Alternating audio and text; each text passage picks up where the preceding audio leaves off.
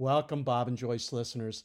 Today, Joyce and I take on a really important topic, and that is hiring right, getting a process that literally attracts and ultimately seals the deal with the best talent that's out there. There's probably no greater responsibility on HROD than to make sure that you have a process that hires right. So let's get right to it. Come in, grab a snack. Welcome. Hey, Good Joyce. morning. Good morning. Come on in, grab a snack, people. Grab a latte, whatever. Um, so, Bob, I have sort of a murky area that I've been thinking about. My assumption, I do remember when HR was viewed as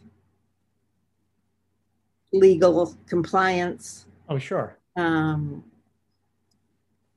Everybody hated to see you coming. Yeah, it was totally transactional and policy police. Yeah, you were. Or if you weren't doing that, you were come bearing feelings. Hello, I bring the feelings of the organization because you people have none. So I carry the conscience and I carry the feelings, and I don't have a brain. I'm just a heart. Or no, don't you think it was like that? Oh no, I used to have leaders or supervisors come into my office and say, "Well, I know what the operations answer is, but I want to hear the HR answer." Like somehow they were two totally separate, right, opposed viewpoints. So yeah, I get it. And I remember doing lectures around in the in the early 200s about getting the seat at the C-suite table, and we did. And partly we did it because we spoke and knew the business language and cared about it. I mean, we knew the strategy. We had just as much fun focused on business as we did, quote, on people. Yeah. So you and I didn't bifurcate it that much. But we are in another huge shift. Yeah. And first, everything from hiring to there's this tender heart now at work. And I have so many themes, but let's just play around where people are going to go around one-on-one being kind. Yeah. How was your family? I can see training top executives to have conversations of heart. Sensitivity training. It is sensitivity training. And what I'm interested in, because I've written the new qualities I think that need to exist, and we can talk about those, but it's not how do you do it person to person, but how do you embed it in a system? Yeah. How does a system show caring? Through policies, through fair treatment. It's not about interpersonal caring as much as organizational caring. How do you create? Yeah. I don't know. Because remember, we used to be family. We used to say we're families. And if there was a family tragedy, everybody chipped in. Well, that family sense has been eroded through acquisitions and downsizings. Yeah, I think so I'm a little more optimistic. Was I being pessimistic? Well, I don't know if you're being pessimistic, but I think I was being sarcastic.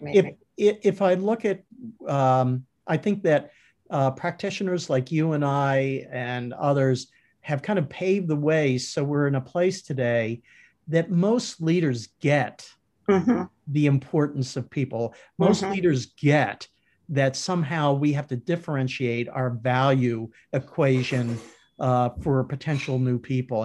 And so I think that where, there was kind of a your side, my side, your way, my way, I see HR being more and more really given the opportunity to kind of lead in a way that they certainly couldn't have when you and I were doing it back in the transactional days. The question is, are HR professionals ready to step in boldly into that space?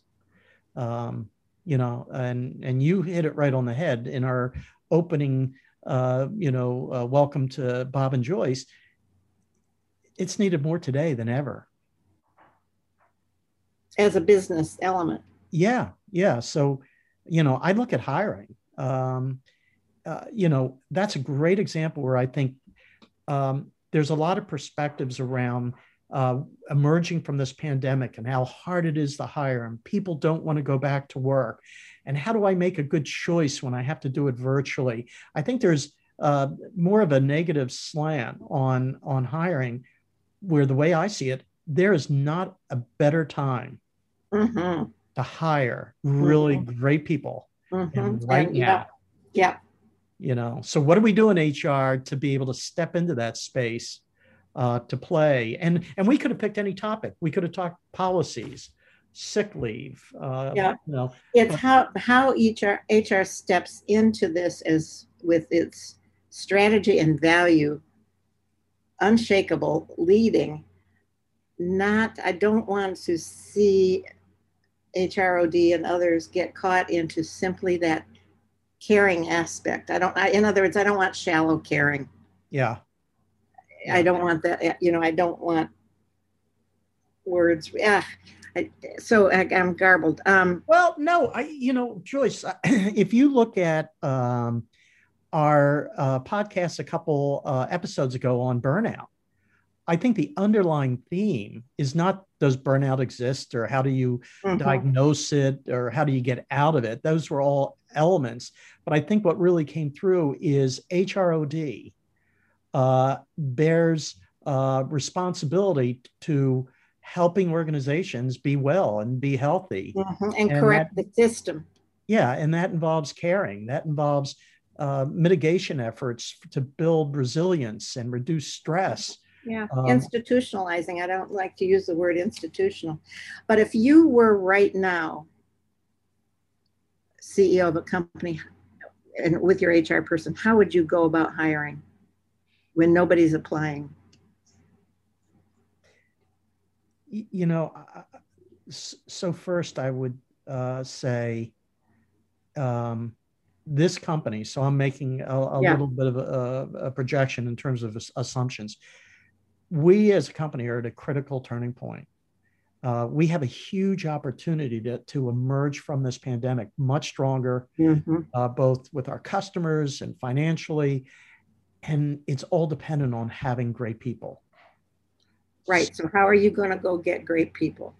And if I were the CEO, I'd say, I'm depending on you to look at where our opportunities are and to be able to come back with a recommendation about structures, processes, actual actions we should take in terms of doing what we're not doing now, in a way that you've got my full support. And I think I would add to that by saying, how are you going to make me, I'm willing to be part of it, this CEO, us attractive?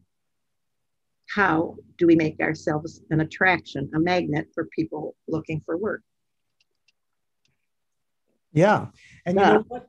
There are so many, if you look at engagement surveys, I think the last poll that was taken on employee satisfaction, that only 36% of American workers are engaged. 14% are actively disengaged. So you've got a lot of people on their perches. And so you're right. I think how do you touch, reach, and attract those people? And I think there's more tools in people's quiver today than there were at any time. I think it takes a different kind of advertisement. I remember that I did a future search for what the next generation of workers are going to want. In Sweden, I did it. Yeah. And they said everything that people are saying now. The boundary between work and home isn't going to be so tight. Yeah. There's going to be a lot more engaging work, that you work on something for a while and then you shift to something else. And I think if I would advertise online everywhere saying this is what we've learned. We've learned that hybrid has to work because the quality of your life, the meaning of your personal life and work both matter equally. How do we allow that to happen? We're going to do that. Come join us. You want work with purpose. We have a purpose, which let's say in business is giving, in the supermarket business, bringing healthy food to the table. How are we going to make that? Does that purpose interest you? Do you care about healthy food getting into the house to families? I'd advertise, I want to say soft, but I would say, this is what we are working on this. We want your help. How do we make work and home exist together beautifully? How do we make health at the work and health at home better? You're describing, when I said I see a lot of opportunity, we have tools that are available today or ways of thinking that we never thought about pre-pandemic. I mean, sure, we did work at home, but it was like you could work at home 1 day a month or 2 days. So you have to check in at 0:00 to be sure that you were at your desk. Yeah, but I think if you look at a lot of the progressive tech companies, they fully get it. They brand in a way that, at least by every comparison I remember, it just is like almost unthinkable. Like no vacation policy, you can take as much time off as you want. Yeah. Yeah. We don't care where the work gets done. We just want to make sure we're going to pay better than most because we expect to hire the best people. So I think this branding is really important. I think the most important, so there's the attracting and branding. I think one of the ways that get great talent, particularly with LinkedIn today, is you can find out a lot about an individual and their background, their experience, leveraging LinkedIn. And the one thing that I remember from recruiting is when you reach out to a potential applicant that isn't even thinking about applying for a job, and you say, hey, look, we learned a little bit about you, and we'd love to have a conversation about potentially your interest in coming on board. So that whole, like, we really like what we see. It, even if they're not interested, most people say, you know, what do I have to lose? Yeah. So I think that's kind of a, it's more guerrilla tactics than it is high touch. But I'd have an army of HR people that when they're working on a job, once they've identified talent through LinkedIn, is they do some high touches, flattering them with trying to attract them based on what we see as we want you. We want you, yeah. Yeah. Who can I think the whole idea of fit to the kind of, so there isn't desperation, but saying, this is who we are. Is this who you are? Yeah. Let's get together. Absolutely. It makes me want to interview, although after a day of interviewing, I'm done. Well, what it really shifts is it used to be the employer had all the power. Yeah. You know, we have our rigid process. We kind of put you through all these filters, and then we ultimately end up hiring the best person. I think you almost turn that upside down. And literally, you start with your value equation, almost like you're promoting or selling. And I think many companies have gotten there, but boy, there's an opportunity right now. And I keep going back. If you look at McKinsey studies, if you look at Gallup polling, if you believe any of the numbers that they're sharing, the disaffected, turned off population of workers today is really like off the charts. More are than disaffected or disengaged than not. That's a huge opportunity. Yeah, I just wrote a little article on that. It was something like, you want talent. Does talent want you? Yeah, I like that. Yeah, and it's true. So anyway, you've done every kind of interviewing, from top executives to outplacement to mass hirings. What's the one thing that holds constant that you would say to people trying to get talent into the company? Yeah. so if there was only one that I can choose, um, it is, and it goes back to like when the employer had all the power. Whether I was doing a mass hire in a drugstore or whether I was hiring for a director level position, I always treated it that I had more to be able to demonstrate why someone should come to work for us as I needed to assess whether their motivation and skills and background. So, regardless, it was always, regardless of the circumstance, I always saw my role as an interviewer to be half promoting and telling what they can expect from working with the organization, as well as trying to assess. So there was almost kind of like a co-equal experience. Dance. And dance. my interview style, no surprise, you know me pretty well, I always saw it as a conversation. And the more that I could get people into the mode of this is a conversation versus this is a structured interview, people start opening up. And that's both good and bad. They share things that your ears burn, and then they share things that make them even more attractive. I don't know if that answered your question. Yeah, it does. I just think people are beginning to just prefer to work for themselves. Yeah. And so what's the value? What's the value of group? And they can many make more money. Harder work. Most people can't afford it because it takes at least 3 years to get anything really going. But that is where the attraction lies today. Well, you hit upon something, because I think particularly with the millennials and what is it, Generation Z, I think there's an expectation to have some level of independence, not in terms of where they work, yes, certainly, but in terms of how the work gets done, and then an appreciation for what they bring to the game, they're seeing. So how do you engage in an interview process that does that? Because what I find is people speak to all the attributes and the values of the company and their vision of how they want to be and their culture. And then they have a hiring process that doesn't come close to meeting those requirements. Meaning you don't get back to people when they apply. You bring people in for a first round of interviews, and you tell them that they should know by a week from this Monday whether they've made it to the next level. I would say as often as not, they don't get back to you. Yeah, me. Oh, sure.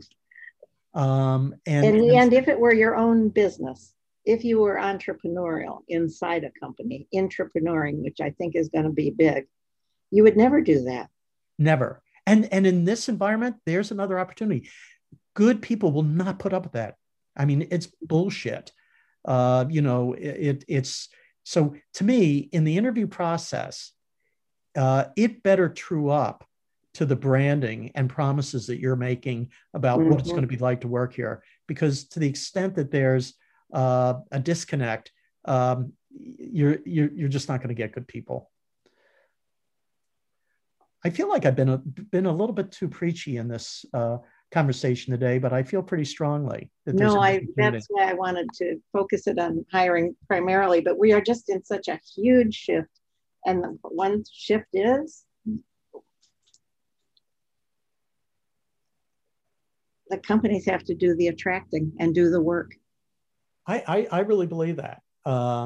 And scrounge for good people. I used to get good people by bumping them into them in the grocery store. In fact, I've just met a lawyer the other day who I said, "Oh my gosh, you've got to apply at Hannaford. She's great."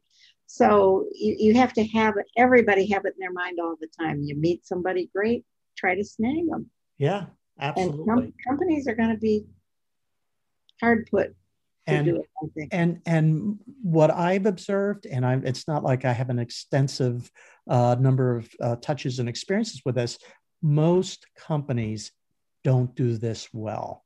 Right. So HR folks, leaders out there, if you can nail this, you will reap the benefits given really the disruption in the workforce right now.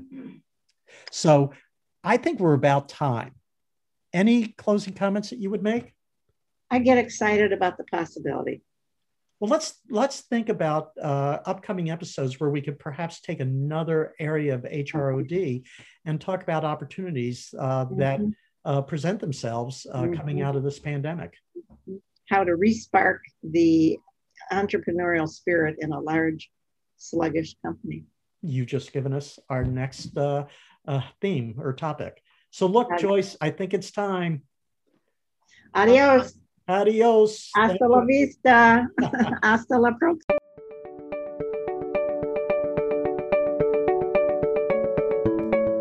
Thank you for joining us on the Bob and Joyce podcast. We hope you enjoyed this episode and picked up an idea or two to go forward and do great work. For more information, please visit us at bobandjoyce.com. If you like today's podcast, please click subscribe. And even better, give us a quick review on Apple Podcasts. It supports us and helps others to find the show. If you'd like more ODHR content, please follow us on Facebook by searching for Bob and Joyce Podcast. Until the next time, be well and be safe.